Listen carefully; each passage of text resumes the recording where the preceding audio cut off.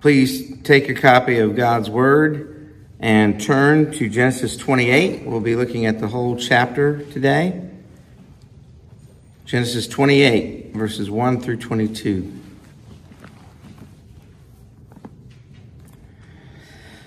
Then Isaac called Jacob and blessed him and directed him, "You must not take a wife from the Canaanite women. Arise, go to Paddan Aram, to the house of Bethuel, your mother's father, and take as your wife from there one of the daughters of Laban, your mother's brother. God Almighty bless you and make you fruitful and multiply you, that you may become a company of peoples. May he give the blessing of Abraham to you and to your offspring with you, that you may take possession of the land of your sojournings that God gave to Abraham." Thus Isaac sent Jacob away, and he went to Paddan Aram to Laban, the son of Bethuel, the Aramean, the brother of Rebekah, Jacob's and Esau's mother.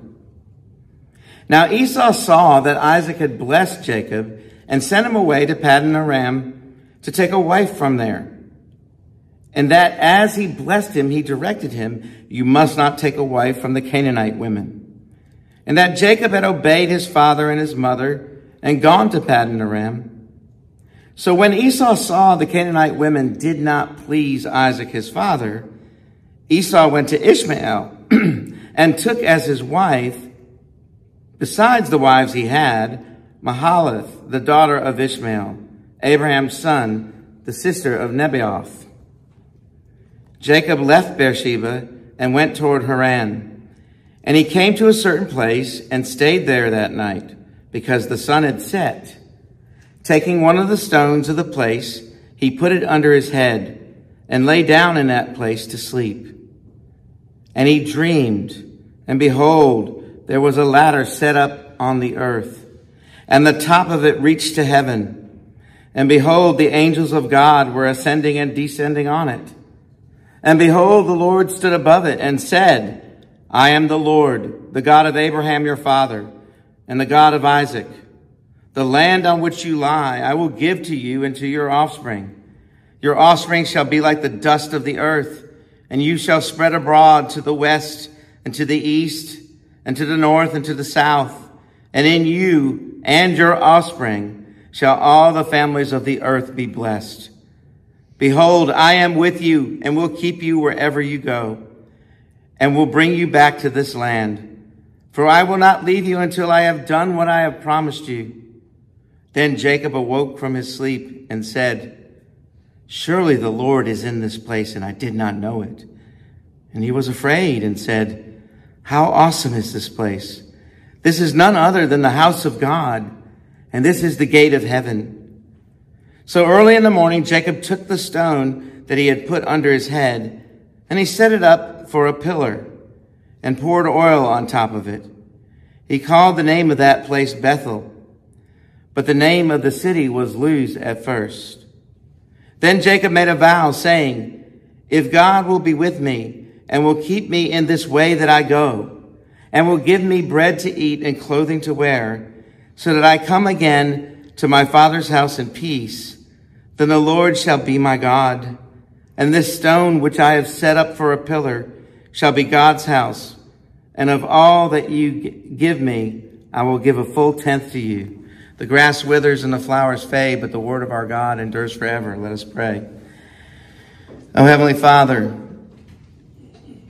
we are taken aback at your kindness and your grace. For we see Jacob and Esau before us here. And we see in Jacob's life thus far, not a whole lot of difference, it seems, than with the life of Esau, except that maybe he was a little bit smarter. And we see here that it really is about you having a hold on our lives. It's about your direction. It's about you giving us your identity, your family name in Jesus. So may we be encouraged to see Jesus in this passage. We pray this in his precious name and for his glory. Amen. So what is a house? A house is a boundary. It's much like a national boundary, except for a tiny little model of that nation called a family. But what goes in a house? And why does that boundary need to be there? We call, a house can be a house, but it might not be a home, right? And it's because of the family that's in there that makes it a home. It is the place that we pass on our identity, our values, our behavioral norms, which reflect that identity and those values. But for that to be effective, we have to have security. It has to be a safe place. In other words, it has to be the hold in the word household. The main idea of this passage is that the covenant certainty that we long for is unto covenant identity. When we gain covenant certainty, we gain a covenant identity, which is unto then direction for covenant living. Now remember, the central teaching, the central element of covenant is God's bond with his people. It is his bond that he chose to have with you and with me. And it's in that bond that we have certainty, that we know who we are and we know how to live. And the consistency in all of that is God's faithfulness to us in that bond. He never lets us go. So how does God want us to respond to his covenant faithfulness? That love, that bond that he has for us. Well, God wants us to live out the 3 W's. To walk by faith, to watch for unbelief, and to wonder at revelation. First of all, God wants us to live out the first of the 3 W's, to walk by faith. And what we see in this passage is that, and I told Kelly earlier this week, I'm preaching on Jacob, and he's one of the hardest dudes to preach on, I'm telling you. He's a little rascal at times. Makes it easier when some of these guys have flaws, but then they do some really cool and good things. Jacob, he does, but he can be a little rascal at times. And so he's a little unwieldy, probably much like me and everybody else here, right? But God, and what we see in this passage is that God's the one that's making the connections here. And there are major connections. First of all, in the direction of his life. Jacob is just, he stole the blessing from Esau. He stole the birthright from Esau. And now Isaac is doing what he said. And Jacob doesn't have to really think about much. He just has to do what Isaac says. Go in this direction. As Lao Tzu said, the journey of 1,000 miles begins with one step. But how are you going to be sure that you're stepping out on that path correctly and on the right path? Well, first, what Jacob has here is Isaac as his covenant head. Isaac is the one that God chose at this time to communicate the covenant, the bond, the love that he has. Remember what we said, the covenant is the ceremony. It's not the bond. It's a picture of the bond that was already there in God's heart. And it flows out through Isaac here, who tells him which direction he is to go, to give him the courage to take that first step. Now, how was Jacob to know that he could trust Isaac? Remember, we said back in Genesis 27, Isaac said, look, he will be blessed. As Esau's weeping and crying and begging his father for a blessing, Jacob has to be blessed. Isaac had to bless Jacob, even though probably in his druthers he would have rather blessed Esau. Because he knew that what was central was not Isaac, Jacob, or Esau. It was the word of blessing. And so now he's fulfilling that in the beginning of this passage. Now, how was Jacob to know that he could trust God, let alone Isaac? Well, we see a pattern of God's faithfulness and where he had to go. Right? Abraham commands, don't go to the Canaanite women. Why? Because the Canaanites are cursed. Remember from Noah, right? Ham's son, Canaan. They're cursed. Doesn't mean that they can't come into the people of God. And Abraham's pattern was he was called out of the Ur of the Chaldees and followed God into the promised land. They had to go, he sent his servant back to Paddan Aram to come out of. And then again, now we have Jacob having to go back to the same place. There's a recognition as far as they could see that God works in going in this direction, coming out of darkness into light. And so he sees a pattern of God's faithfulness. He sees the people of God's direction in this particular household of Laban, the son of Bethuel, Rebekah's father, his mother's father. And then we see that he's gone to that family. And we see a promise that Isaac ties to this in verses 3 and 4. That there's a kind of looking back and then a building from that promise. First of all, it goes all the way back to Genesis 1:28. If you look at verses 3 and 4, he says, God Almighty bless you and make you fruitful and multiply you. We've heard that before. We've heard that a number of times. Genesis 1:28 we see there, and Genesis 9:1. And God blessed them, talking to Adam and Eve. And God said to them, be fruitful and multiply and fill the earth and subdue it and have dominion over the fish of the sea and over the birds of the heavens and over every living thing that moves on the earth.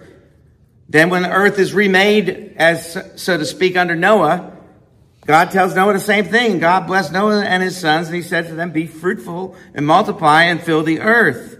And we see here, Isaac's picked this up. And he's saying, do the same. And then there's this connection to Abraham. You may see in other parts of Scripture, and we'll get to that in a minute, that God is referred to as the God of Abraham, Isaac, and Jacob. Now, Abraham is the foundation. He's the core of it all. But by his connection with Isaac as his son, remember Isaac, it was through Isaac that you will be blessed, right? And then Jacob coming from Isaac. The older will serve the younger. Okay, so he was the younger of the two twins of Jacob and Esau. All of this connects them as a unit with Abraham as the foundation. Go back to Genesis 12 there on your sheets. Now the Lord said to Abram, go from your country and your kindred and your father's house to the land that I will show you, and I will make of you a great nation, and I will bless you and make your name great so that you will be a blessing, and I will bless those who bless you, and him who dishonors you I will curse, and in you all the families of the earth will be blessed. And then we see in verse 4, he uses a phrase, the blessing of Abraham. Paul picks this up in Galatians 3. He says, know then that it is those of faith, those who trust in Christ. You want to know if you're Abraham's people? It's not because you have a Jewish bloodline. It's because you have a spiritually Jewish bloodline. Not even a bloodline. It's a spiritual line. Know then it is those who are of faith who are the sons of Abraham. And the scripture foreseeing that God would justify the Gentiles by faith, preach the gospel. This is the gospel right here. We don't think of that in the Old Testament, do we? We think that, God meek and mild, Jesus meek and mild in the New Testament. Yeah, that's that. And God stops being angry and he's right. No. He's consistent all the way through from Genesis to Revelation. He preached the gospel beforehand to Abraham, saying, in you shall all the nations be blessed. So then those who are of faith are blessed along with Abraham. Why? Because Abraham was the man of faith, just like you and me. No different. So God is making these connections. So why worry about your future? He's already laid it out way back here. This is a history of your spiritual journey right here. You're connected to him. Look at how Jesus put it. When he was talking to the Sadducees and they were trying to trick him about marrying, if someone dies and the lady marries another man, So far, it goes on to 7 people whose husband will be her husband. And Jesus says, you don't understand anything, do you? And he ends up saying this, and as for the resurrection of the dead, have you not read what was said to you by God? I am what? The God of Abraham and the God of Isaac and the God of Jacob. He is not God of the dead, but of the living. You are connected even now to the very soul of Abraham and Isaac and Jacob because of Christ. And that ought to give you covenant certainty. What good is that? Covenant certainty, the love of God through his covenant heads to his covenant people is unto covenant identity. You want to know who you are? Everybody's looking for identity today. You want to know who you are? You got to know whose you are. So covenant certainty is unto covenant identity, which is unto covenant living. When we know whose we are and we have the certainty of his love for us, that's not going away because we're connected. Isn't this mind-blowing that we're connected to this story right here? It's so immediate, even though it was way back then. And God's faithfulness runs through it all, and it's running today. So how does God want us to respond to his covenant faithfulness? He wants us to live out these 3 W's. First, walk by faith, and now watch for unbelief. And we see it in a negative example of Esau here. See, God's already received us as his people, so why do we need to please men? And we see Isaac in his insecurity Esau in his insecurity observing what Isaac is saying to Jacob. And he has these observations in verse 6 and 7, but then he notes something at the end of verse 6. He notes that you must not take a wife from the Canaanite women. And in his foolishness, he goes and he gets this Ishmaelite woman. Why? Well, Ishmael's was a son of Abraham. So maybe I'll please my parents. They don't like the Canaanite women. I'll get somebody connected with Abraham. He's not thinking correctly. What should he do at this point? He should throw his hands up and say, God, I will trust you and I will fall under my brother, the covenant head, the new rising, emerging covenant head, and follow your ways from there. But instead, he has this interpretation. He sees in verse 8 that the Canaanite women did not please his father. So I got to win my father's affection. He's looking to please men, not God. And then he goes and does that action that we just described. So God's already received us. If you're received, Esau should have submitted to the setup. Yes, it's not condoning what Jacob did to get that. But it is amazing that God incarnates himself, in a sense, accommodates himself to even take men's sin and work it to his glory by bringing and reclaiming a people to himself. He takes these crooked sticks and he straightens them out along the way for his glory. If God's already received us, why please men? So covenant certainty is unto covenant identity. Esau should have chosen watch for unbelief. Watch for it in your hearts. Watch it in the hearts of those you love and care for and have the responsibility to care for. And point it out and point people back to the covenant certainty of God's love for us in Christ. So how does God want us to respond to his covenant faithfulness? The last of the 3 W's, walk by faith, watch for unbelief, and wonder at revelation. You see, God's already spoken to us directly. And I put it in quotes. So why doubt him?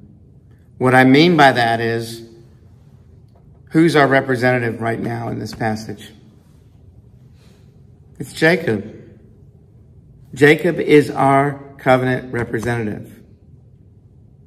And God spoke to him directly. We're connected to him via Christ. Now, we're going to get to Christ. I'm not saying Jacob saves anybody. Okay? I'm trying to say that as God unfolds his plan of reclaiming a covenant people, a people of his love for himself, that Jacob is, in a sense, the portal, like he says, where he was the gate of heaven. He is the portal through which those blessings flow to his covenant people. The blessing of knowing and being loved by an eternal God who knows your name.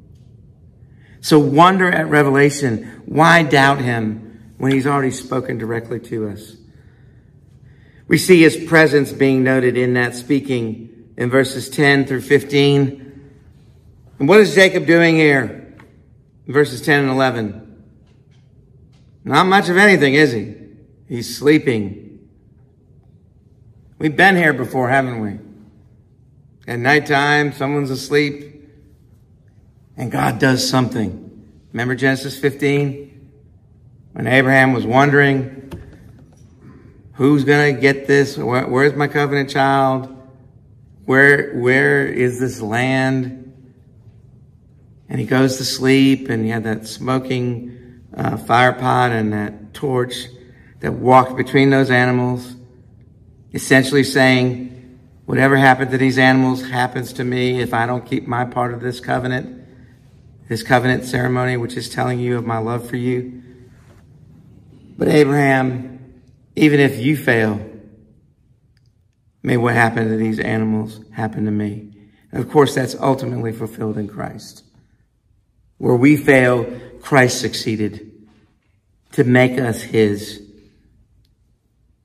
So Jacob is doing the same thing that his grandfather Abraham was doing. He's sleeping. And it just goes to show you, as I look at Jacob, it's really about God's hold on his people, isn't it? It's not really about our hold on him. It's about his hold on us. Now, don't hear me saying there that our hold on him doesn't matter. That's not the same thing. But it takes all kinds. We're going to see everything from rascally Jacob to his most virtuous son, who is commended for his virtue in Joseph. We'll see that when we get there. So there's no excuse here in terms of, I'm not trying to say, just be a rascal like Jacob and don't worry about it. That's not what it's saying. It's just saying that God is the one. He gets the glory for all this. Whether it's rascally Jacob or wonderfully virtuous Joseph, it doesn't matter. God gets the glory. And so we have the picture in the dream in verse 12, starting in verse 12, of this ladder. Now you remember that song? I don't know. I was taught it when I was little. We are climbing Jacob's ladder, right? That ladder wasn't there for Jacob to climb. That's a heretical song. We should never teach that to kids. It ruins so many people's understanding of what's being said here. What's being said here? It's the Lord coming down. That's what's going on here. Look at what it says in verse 12. The Lord builds this ladder. He sets it up where? On the earth. Where is Jacob? He's lying down on the earth, lying down, not doing anything. And know what the angels are doing. They're going up and down on this ladder. Jacob's not ascending and descending. And this ladder, what does it say? It's the top reaches to heaven. And it kind of reminds me, oh, wait a minute. This is a correction to what man thinks they can do in Genesis 11 and the Tower of Babel. Remember, they wanted to build a tower its top reaches into heaven, right? Genesis 11:4. Then they said, come to us, let us build ourselves a city and a tower with its top in the heavens, and let us make a name for ourselves, lest we be dispersed over the face of the earth. They were trying to make their own kingdom. They weren't wanting to obey what God told Adam. Multiply, fill, and subdue the earth. We don't want to be dispersed. And here, what's going on here? The Lord is building this ladder. And where is he? He's above the ladder because he is Lord over all. And what's he doing? He's speaking blessing over Jacob. Verses 13 through 17. First is a general blessing on the land and the offspring. We see the numbers in verse 14 at the beginning. And then they spread over the face of the earth. The opposite of the Tower of Babel, right? These people are spreading. And there's a special blessing in you, he says, and your offspring. The whole earth will be blessed. The same promise he gave to Abraham. See, God hasn't given up on his great reclamation project of his people. Genesis 3:15 is in play. That God is working out where he is going to reverse the work of the evil one and Adam's submission to the evil one by one who will come up and submit to him and crush the head of the serpent, even as the serpent crushes his heel. And then we see in verse 15 a specific blessing. Behold, I am with you and will keep you wherever you go, and I will bring you back to this land, for I will not leave you until I have done what I have promised you. This is a specific favor to Jacob, to bring the kingdom on earth as it is in heaven through him. I will be with you. I will keep you. I will bring you back. I will not leave you until, do you see the covenant certainty here? I will not leave you until I have done what I have promised. And then we see the incarnation, verses 16 through 22, or at least a model of the incarnation. Because Jacob awakes and he goes, oh, wait, the Lord is in this place. And what is he? In verse 17, he's afraid. Because it's so awesome, and it's not awesome like surfer language. Awesome, dude. This is truly awesome. It's like the nature of this presence of God is awe-inducing. Like Jacob's going, I'm glad I was laying down for this. And there's a uniqueness directly to him. And he sees it, and he says, this is the house of God, the gate of heaven. The gate of heaven. Look at John 10, 7 through 9, or 7 and 9. So Jesus said to them, truly, truly, I say to you, I am the door of the sheep. I am the door. If anyone enters by me, he will be saved and will go in and out and find pasture. The portal of heaven, the gate of heaven. Jesus is saying, look, this is me. All that's about me. And then we see in Jacob the mark of worship, verses 18 through 19. He's not a total rascal. When he sees it, he responds correctly. He marks the space. The mark of worship is marking the space in verse 18. He took the stone and he set it up as a pillar. And then he gives the meaning of that pillar. Because he changes the name of the city. This is Bethel. What does Bethel mean in Hebrew? It means house of the Lord. House of God. The new house. Don't you want a new house? That's really a home. And so, in that changing of the name, he's also conquering the land. Like Jesus, our King, conquers all his and our enemies. And he then names and marks the time. Verses 20 through 22, he's marking and naming time. Jacob made a vow, saying, if God will be with me and will keep me in this way that I go. Notice he says, if, right? If God will keep me and keep me in this way that I go, He wants the assurances needed for the journey. His faith is still weak. What does he want? He wants bread to eat, clothing to wear, and to get back to the place where the remaining covenant head until he becomes it is there, my Father's house in peace. You think Jesus might have had this passage in mind? I know you heard this passage last week. He's asking for bread and for clothing. And Jesus says, therefore, do not be anxious about anything. What shall we eat, or what shall we drink, or what shall we wear? For the Gentiles seek after all these things, and your heavenly Father knows that you need them all. But seek what? First, the kingdom of God and his righteousness, and all these things will be added to you.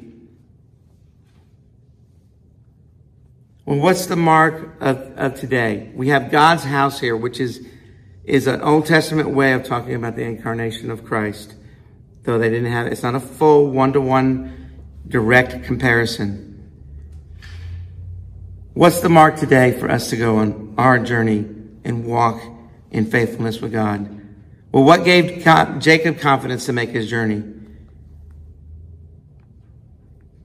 God made the connection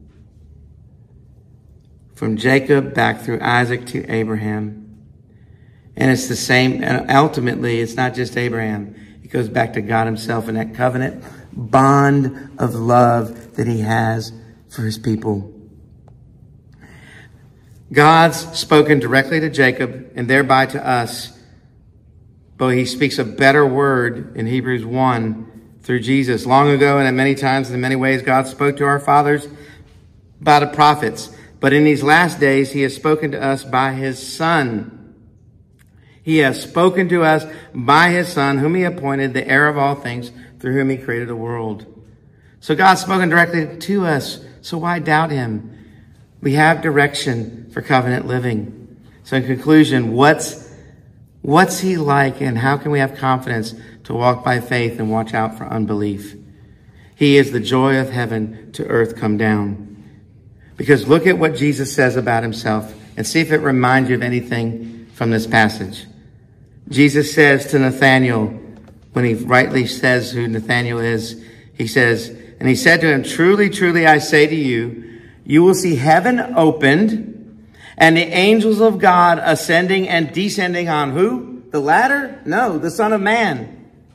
Jesus is saying, I am that ladder that comes down to you and gives you the certainty so you don't have to have fear.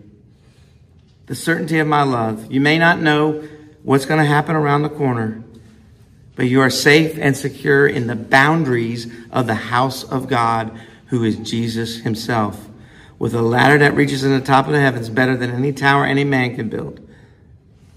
Where Jesus comes down and where he speaks his blessing over us. Let us pray. Heavenly Father, help us now as we leave this place to go out with the covenant certainty that tells us who we are and whose we are in our covenant identity, and points us in the direction as Isaac pointed Jacob and Jacob followed through.